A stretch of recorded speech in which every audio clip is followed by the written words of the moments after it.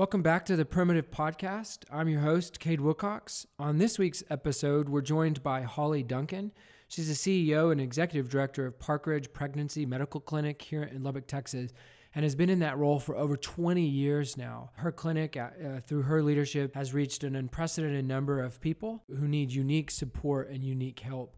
And I thought it'd be really fun to learn from a CEO of a nonprofit who's been doing this work for a long time and hear from her on the dynamics of nonprofit leadership and just learn from her on some of the things she's learned about leadership throughout her years of leading an organization.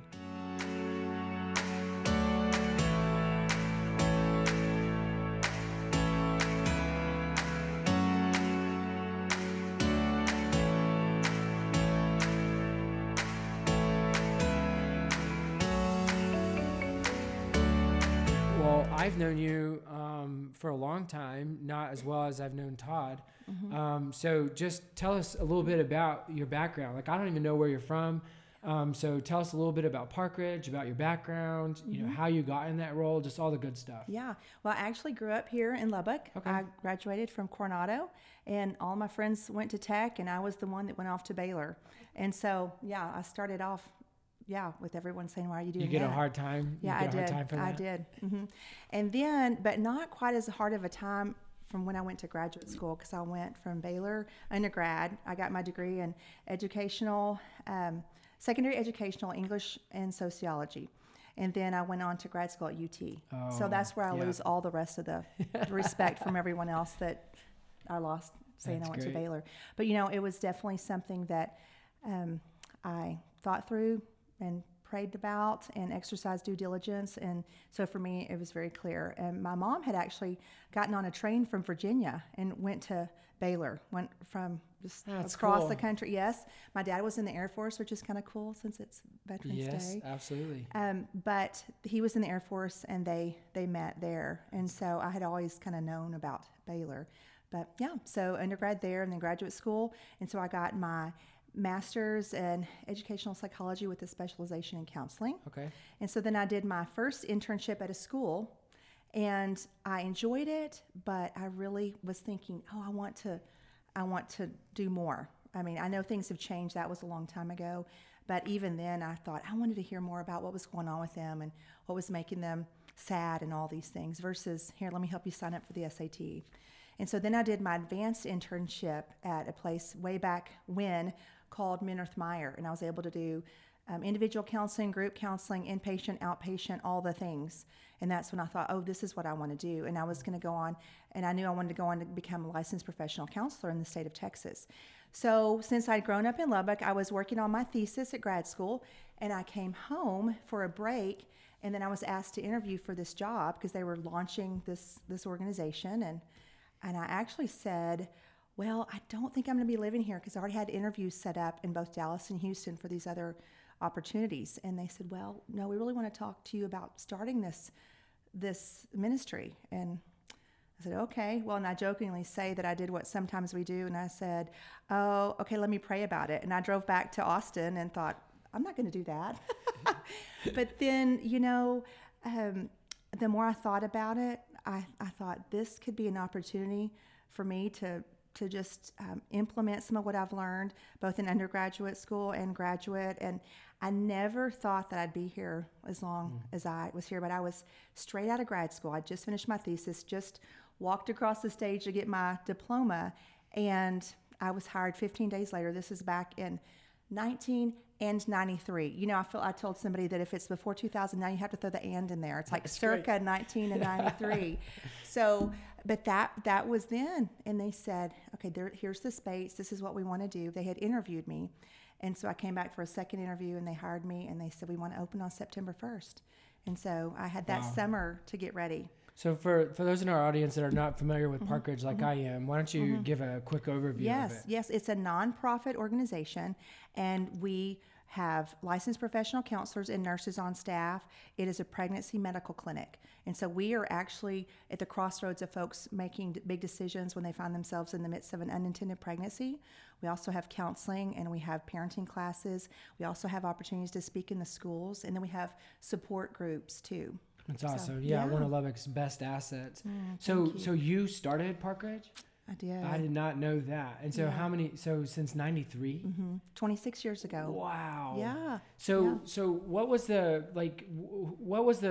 original group who came to you and wanted to start Parkridge? Yeah. Like what was the impetus behind that? I mean, what was the original vision, and how has it kind of evolved over, 20 plus years? Sure. So there was a 16-year-old girl who discovered that she was pregnant, went and talked to her folks who were active in the church at that time, and she said, this is not what I planned, but I need help. And her mom said, well, we'll do whatever we can. And her dad said, yeah, this is not good. We're going to fix this problem. And so they went to their youth minister. And so their youth minister was actually my youth minister, who eventually married Todd and me. But they knew that that was not an isolated incident, that she was not the only teen pregnant. In fact, at the time, in the early 90s, Lubbock had some very high rates of unplanned pregnancy. We still have some not great rates, and also STDs and some things of that nature, just some very high off the chart rates per capita, some of the highest in the nation. And so they knew that there was need, so they formed a steering committee, which eventually became the board of directors, and that's who had interviewed me. So that was really the catalyst. It was born out of a need for the community, and so they had exercised due diligence and done some research, and there was nothing exactly like this at the time. And people have said, why is it called Parkridge? Well, that was the name of the suite of condominiums right there. It was on the ridge of a park, and our board actually liked that name. It was a little kind of nondescript, and it was just, we knew that we needed to start with something that was somewhat hopeful. We knew that people would be coming to us in the midst of a crisis, but we never wanted to call ourselves a crisis clinic, because folks are looking for help to get out of the midst of a crisis.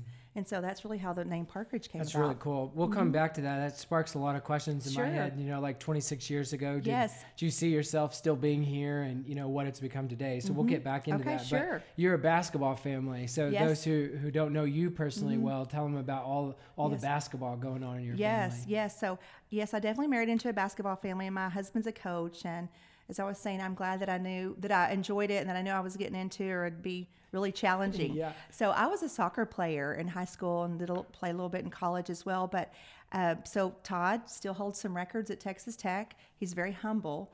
But there's a story, actually, if I can take 30 seconds. Please do. I was at grad school, and he and I were friends, and someone had said he was in Sports Illustrated. He was one of the top recruits, JUCO recruits in the nation at the time.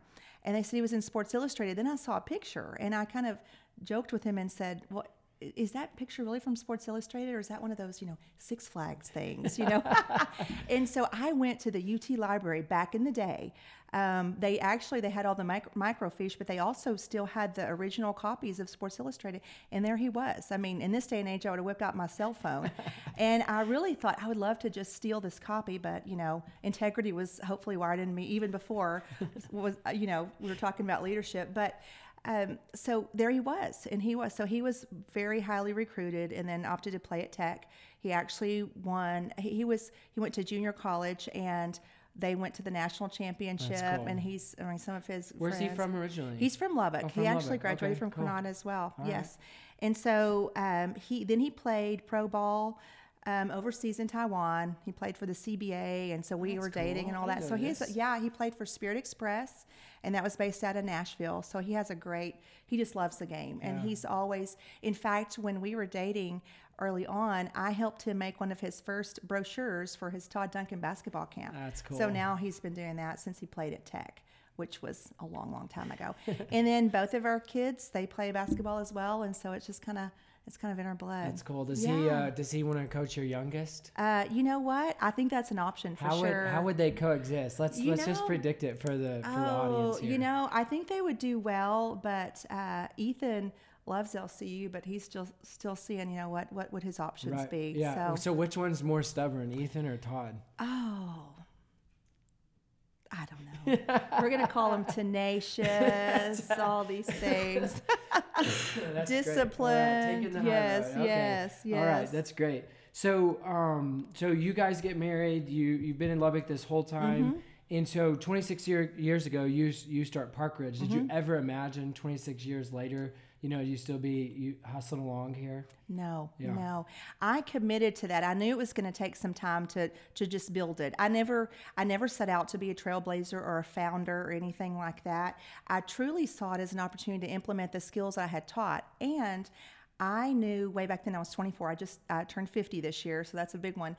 But so I surrounded myself with people who were experts in the area. So I had my degrees, but as a nonprofit CEO, you're expected to know about HR, accounting, marketing, all the things. And I was training the new volunteers in. We had about 40 volunteers.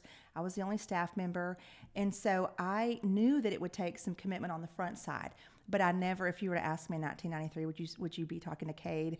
Yeah. 26 years later that you're still there, I would have to say no. That's really cool. Yeah, it's an amazing story. So how do you view your role as a leader of your organization? I mean, it's different for every leader of an organization. Yes. How do you personally view your leadership, leading your team and developing the organization as you continue your mission forward? Yes, well, one of my core values, which I've tried to instill in our organization as well, is a teachable spirit. And that partly came about 26 years ago when I had to have a teachable spirit. I did have one, but even then I knew the value of that because we've all been around folks who continue to learn, and we've been around folks who are finished. They feel like they've learned it all. And that's a very scary place to be. So even then I knew that I wanted to surround myself with folks who not because I wanted them to help accomplish my mission, but because I knew that they had gifts and talents that I could learn. And so I think that that's very important to maintain that teachable spirit. So that's part of what I've tried to do is to infuse that. But also I think strong leaders are always pouring into other leaders because it's about multiplication. It's about how can I help them succeed. And so now, 26 years into this, our organization is pretty solid. A good friend and mentor of mine is Bob Beal. I don't know if you've read any of his. He's awesome. But he says it takes 15 years to become an overnight success. Yeah, that's good. So I know, though, that we have to hold loosely these things and that we should always kind of be looking at a succession plan. One of the things that I say about myself is I'm content but not complacent. I don't want to be someone who's restless and never thankful for the place that I'm in, but at the same time I don't ever want to be so complacent that I miss an opportunity for what's next. Yeah. And so as leaders, we need to think about a succession plan. I mean, if I have a joke at the office, if the Spurs call Todd and they need a coach, then I want to have some strong systems into place. You don't ever want an organization, especially a nonprofit ministry organization, to be centered around one person.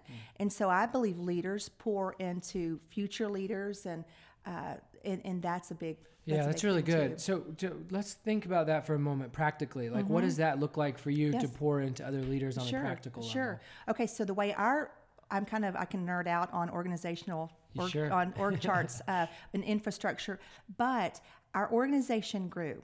And there's really kind of a funny story to that because I had been serving there for 6 years, and we were pregnant with Ashton. We knew we were going to have our daughter Ashton, who, by the way, she holds a national championship. Yeah, she's absolutely. LCU, and last year it's amazing. She's still playing this year. But so we knew we were going to have Ashton, and so I remember where I was praying. That's an important component in my life, is the spiritual component. And so I was praying about that, and I thought, okay, no one else can be Todd's wife. No one else can be Ashton's mom. Someone else can do this Parkridge thing.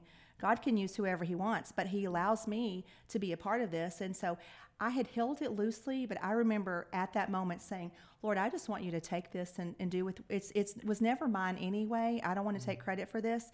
And it was as if God said, now I have you right where I want you. And then I'm going to do that above and beyond all you can ask or imagine thing.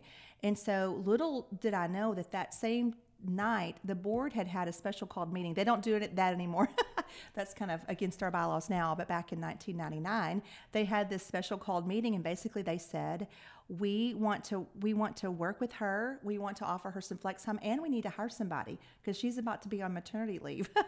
And so even then, I knew that, okay, this is not about me. I need to continue to pour into other people.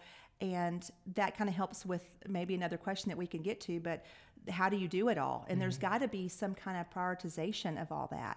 And so for me, I think, okay, can someone else do this? You know, when you think of delegation, John Maxwell says, if somebody else can do it 80% as well as you, then let them do it. But when you think of what are your roles and what are your callings, that nobody else can be Todd's wife and nobody else can be Ashton and Ethan's mom.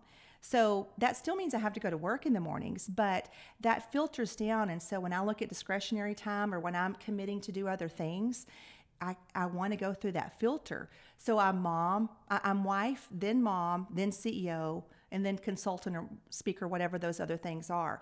And so if you keep that in the right order, then that really helps. But I still think it's important to mentor and model that to other folks who are coming behind you, because you can get on this frenzy of trying to do all these things and add all these things. And so you said your question was, how do you do that? And how do you mentor the other leaders who come behind you? So I'm very intentional about that. I try to model it, but also what I do is if I have an opportunity to share with them something that maybe a takeaway from a board meeting that they weren't in, if it's something I can pass on to them that they could learn that they wouldn't have heard otherwise except from me, and it's not something that's a confidential matter, then I can share that with them and I can say, here's a situation. This is how I handled it. Knowing you and your strengths and your personality and your wiring, I would recommend that you maybe could handle it this way, or that way. Sometimes I say, okay, here's a situation. What would you do? Mm-hmm. Other times I say, okay, if I were you, this is what I would do. So I think that always looking for how you can pour into your people is going to be, because you want to be indispensable, but the fact is we're really not. Sure. And so... how many direct reports do you have? I have 3 direct reports. Now, that sounds a little interesting because I have a COO, but the reason I have 2 others is because we're building out another division, another department. And so until we get that, that's kind of where we are. And you know how it is. You have these phases, and you probably have your dream org chart as well. So that's what I have right now. That's cool. So what does your time with him look like? Do you meet weekly? Do you meet every other week? Or what does that time look like? Yes. So my COO, we meet about an hour to an hour and a half each week. And certainly I'm available as things come up. You would just want to have an open door policy. However, it can't be so open that you don't get your things done. Right. And then my other direct reports, like my managers or directors in this build out position that we're kind of growing that out, I meet with them for 30 minutes to an hour a week. And then we have departmental meetings once a month, and then we have all team meetings quarterly. That's good. How do you handle your meetings? Like, are they just like a blank slate and, you start at the same time, or do you have agendas? Like, how do you have meetings with purpose? Which I think a lot of leaders really struggle with, number one, the volume of meetings. Yes. But then in addition to the volume of meetings is just the purpose of meetings and how to manage, the substance of the meeting. So like, how do you approach that? Yes. Well, I have a template because I'm the type, I like to have a plan, but then I also like, if I just go with a blank slate, then we might not even accomplish what we want to accomplish, and we might go over time. Sure. And so we actually have an agenda, and all of my direct reports, I kind of have a template. And so it's like things that they're currently working on, the ball's in their court, the ball's in my court, because I don't ever want to, if there's something that they're waiting on, I can give them information. Sometimes as a leader, you just have to say, trust me, I'm working on it. But other times it's like, thanks for the friendly reminder. Let me make that phone call. And sometimes I'll just pick up the phone right then in that meeting and say, let me go ahead and, if this will help move this on down the road, let me just go ahead and take my direct connection with this person now to get this done. And so that's something that we do. So there is a process to that weekly check-in, and we do use an agenda. That's but cool. It's not so tight that it's sure, sucks the life out of it. Yeah, no, that makes sense. What do you do to prioritize your own personal growth? I mean, there's a tendency of a lot of leaders to kind of neglect their own growth because they're busy with other people's growth or, doing the normal work of the organization. So how do you stay inspired? How do you empower your own leadership? How do you grow and continue to grow as a leader? Yes. Well, when we had the opportunity several years ago to hear Cloud and Townsend, I love them. They've got great books on leadership and Boundaries for Leaders. I don't know if you've read that by Dr. Henry Cloud. And so they're psychologists in the industry, and they just are phenomenal. They're the authors of Boundaries and so many books. But he said that we have the secret sauce to leadership because we're licensed professional counselors. Now, that could be a blessing and a curse. Our kids were like, sorry, you've got a coach and a counselor, which is not quite as bad as a cop and a teacher, but So we kind of have to practice what we preach. But one of the things that he talked about is kind of knowing what those things are. We if we're trying to counsel somebody on healthy boundaries, we need to be trying to have those ourselves. But one of the things that I have done, and even Todd and I have done too, is try to find those folks who challenge you and bring out the best in you. Kind of surround yourself there are many times that you're the one that's pouring out. But if you're not around people who are pouring into you too, that's how burnout comes. That's also, I've seen leaders who are so great, but they implode. They're like this building that all of a sudden they just implode, and you don't even know what's happening. There's not any kind of warning. Obvious reason. Yes.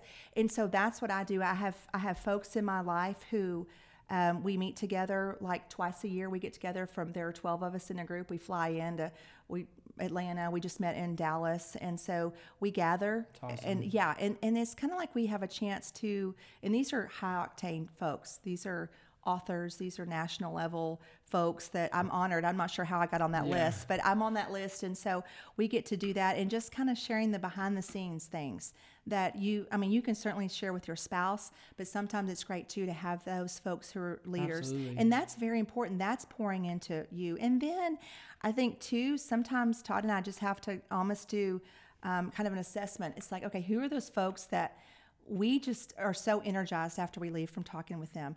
We need to spend more time with them. Like, those friends that you see them once a year and you're like, why? We need to go eat Mexican again. Why are we, how's it been so long since we've seen you?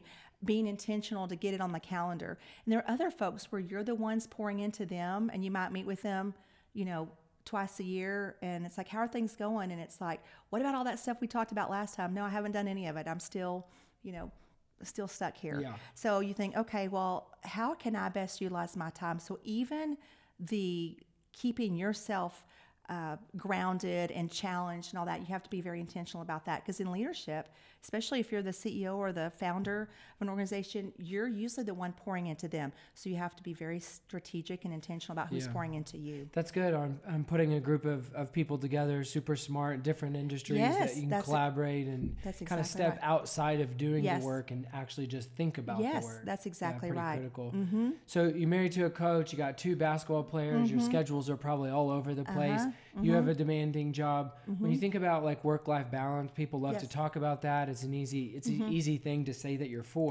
Right. But what does that look like for you, number one? And number 2, when you find yourself out of balance, what are some practical things that you do to kind of recenter yourself or kind of reclaim, balance, if you will? Well, I would think in this day and age, just with resources online, folks really kind of know about their temperament styles and their, like if they're DISC personality, Enneagram, all these things, but it's like, where's your source of what drains you and what energizes you? And so that's important to know. If you don't know, you can go online and take that test. A lot of companies do that too, just for their own culture, to see how they're reacting. But you need to be aware of those things and kind of have those warning lights, and so that you can do that. But as far as me, like right now, if your kids are playing in college and basketball and sports or in high school, those years go by in a flash. And so I don't think it means that, I'm not going to say that if I miss a scrimmage because I have a CEO meeting, that means this is more important, or if I miss this, it's that. But what I do is I get the schedules out and put them on my calendar early. And my schedule, I can tell you what I'm doing in the spring and even a year from now, because these are the things I want to carve out and get on the calendar first. And so we do that with the family vacation. We might not know exactly what the dates are, because a lot of things, we don't have all the information, but just knowing these are the things I'm going to get on my calendar. And for right now, this stage of life that's going to go by so quickly, I'm leaving tomorrow. I have a leadership meeting, and then I'm hitting the road and driving to our son's ball game. I marked off, this is interesting because our Lady Shaps played UT, my alma mater, and Baylor. And so whenever that schedule came out last February, I marked it on my Outlook, just that I'm going to be out. So, a phone and just the fact that it's right here and we're so easily accessible, it's a blessing and a curse, wouldn't you say? Mm-hmm. And so it's that balance of intentionality, but also making sure that you're all there. Yeah. One of my favorite quotes is, wherever you are, be all there, live to the hilt every situation you believe to be the will of God. That's Jim Elliot, the missionary. But that's still so important. It's like, I don't want to be in one place with my family thinking about the office, or that the office thinking about my family. So it's like, okay, this time that I'm here, I want to be all here. Yeah, but I think that's good. I like how you prioritize things that are really important. I get made fun of by my friends occasionally because I already printed out the 2020 calendar. Yeah. And literally blocked every single month off. Yes. And if the fact of the matter is if you don't kind of tell your time what to do, your time will tell you what to do. That's exactly right. You'll live reactive instead of intentional. That's so exactly I appreciate the way that you do that. Tell us a little bit about, how you approach, failure. I think it's always really fascinating to hear, how people approach failure and how they view it and if they learn from it and the ways that they learn from it. So how have you historically kind of approached that? Yes. Well, certainly it should be an opportunity for growth. Right. Now, we tell our kids that wisdom is learning from someone else's mistake because we're going to make our own. But if we can learn from someone else's, that's going to kind of add to that.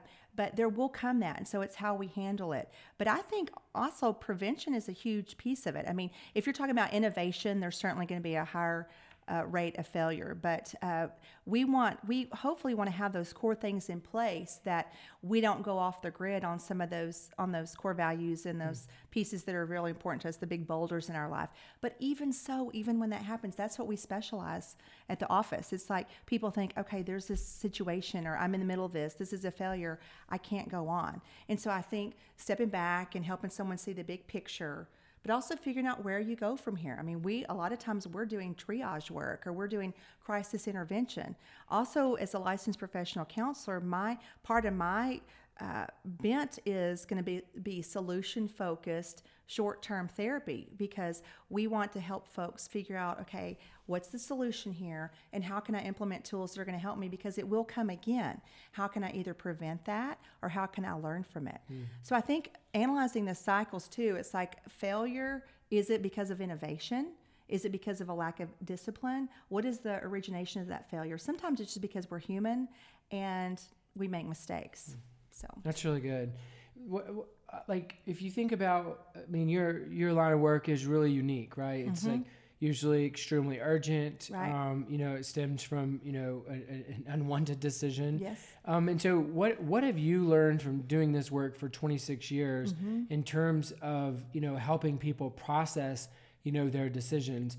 What have you learned that would be applicable to someone, even in the business world where maybe the consequences of the decision is different or the sense of urgency or whatever is different, but where do you find there to be overlap and balance? Well, one of the things we say that I think is applicable in the counseling room and also in the boardroom is sometimes just push pause.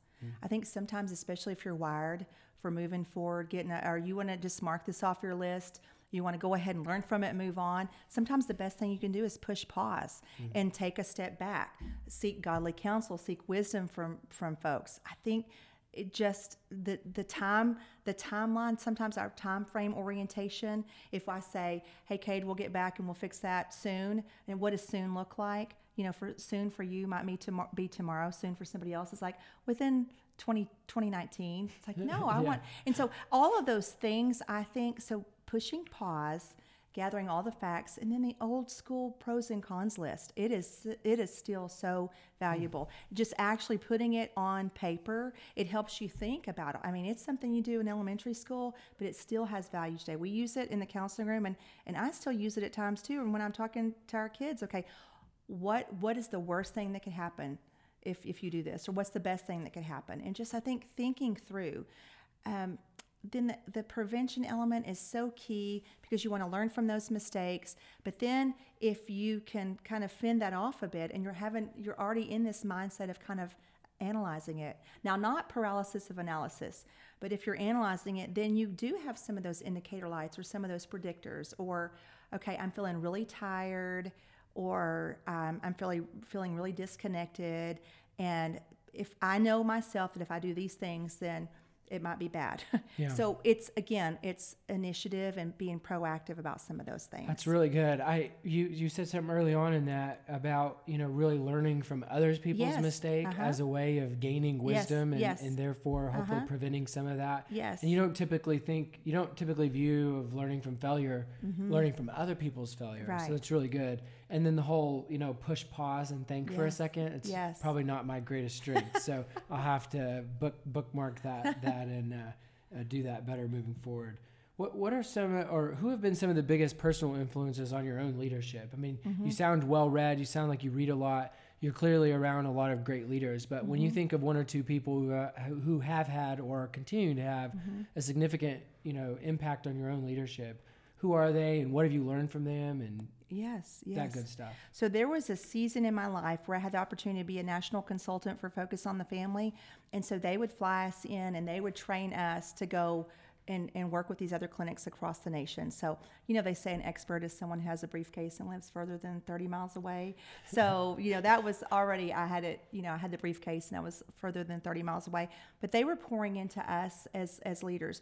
Part of what made me so valuable is I was still in the field. So at the time, I was still the CEO. I had kids. I had Todd's support and my family's support to help, and even the support of the board, because they said if you're learning for that, then you're gonna be a better leader.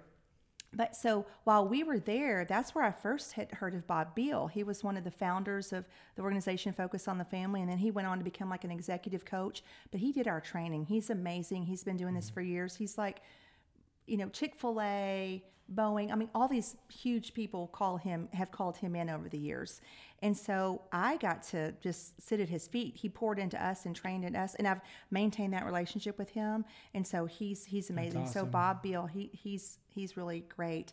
And then I just think that folks in my life, the ones that have the teachable but humble spirits are the ones that I love learning from, and that I just want to kind of spend time. And some of them are just local friends and local leaders, but then also this group of just kind of, I call them my high octane friends. I know that's kind of a West Texas high octane, but I think that's huge too, is just getting to spend time with them. So I could list a long list of people, that I've read and all that, but just having those folks who you can tell kind of the good, bad, and ugly, as we say. We're going to have a meeting. We're doing the good, bad, and ugly. And we can say whatever we want here, and let's kind of get to the bottom of it. So. That's good. That's really good. I'll have to check out Bob. You've mentioned him multiple times. Yes. Sounds really great. Okay, last question for you. If you could speak to your younger self, so if you could go back to 1993, as you said earlier, what would you tell the 1993 version of Holly after 26 years of leadership? What are some of the things you'd tell your younger self?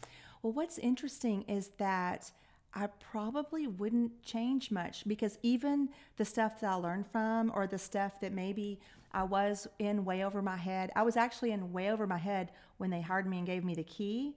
But because even then I had the teachable spirit, because I had to learn all these things. And I remember then saying, okay, I need to maintain this. And so I would say, okay, that's a good one, that you're onto something. Little did I know it'd be 26 years and all these things. But I think, to me, teachable spirit, it just almost, there's a humility that can come from that. I love the C.S. Lewis quote, humility is not thinking less of yourself, it's thinking of yourself less. And I think that's part of what it is. It's like you don't see yourself as the expert in all these fields, yet when someone calls and says, hey, can you speak on this? I think, well, wait a minute, I'm not sure if I'm an expert. And I think, well, I have learned this, I have learned that. But then even so, if I'm supposed to be speaking in an expert field, I still want to be prepared, because it's an opportunity for growth and for learning and all those things. And so I think I would just say, stay the course. It's going to be hard, but thankfully we don't know all that's ahead, because I might not have been here for 26 years. If I knew that I was going to have to do this, and this, and be responsible for that, and that, and build out ABC and raise funds for XYZ, I probably would have said, I don't know if I'm your person, because I'm going to be in private practice as a licensed professional counselor. That's what I thought I was going to do. Yeah. And so I think that I'm not trying to just have an easy way out to this answer, but I am grateful for the highs, the lows, and everything in between, because it's really shaped me into the leader that I am today. That's really cool. I probably would say wear even more sunscreen. wear more sunscreen. That is a perfect way to end this interview. Of all the things, wear more sunscreen. I can relate to that. Well, we really appreciate your time. It's been good, getting to know you and supporting your organization and following your kid's basketball career. Thank you. I got to play against Todd a couple of times and got beat pretty handedly at least one of those times. So, well, what an honor. Yeah. It's just so cool to see. When I first met you, I knew that you were a go-getter too. I don't know exactly when that was, because I know you and Todd have known each other for much longer, but I could see that in you for sure. Just like, okay, this is something that you want to do. You're a big dreamer, but you also kind of put feet to it. And so I think it's awesome. Everything from your building to your people to your team. And, one of the things, can I just add this too, that we talk about our standard, because I think sometimes we can make excellence an idol. Our standard has to be high, but if we look at perfection and that becomes the standard. I'm not saying you do this. It was just a segue as a little last minute thing. I think that's so important. We want to make sure that excellence is what we're called to, and that we're trying to do all things well. But if that slips and turns into perfectionism, then we're heading for that road of burnout and implosion and all that stuff. But I just love how you have just done such a great job with, and I know that you're not finished, but just to be on your list of community leaders, it's truly an honor. Yeah, no, it's our privilege to have you, and really appreciate you taking the time to do it.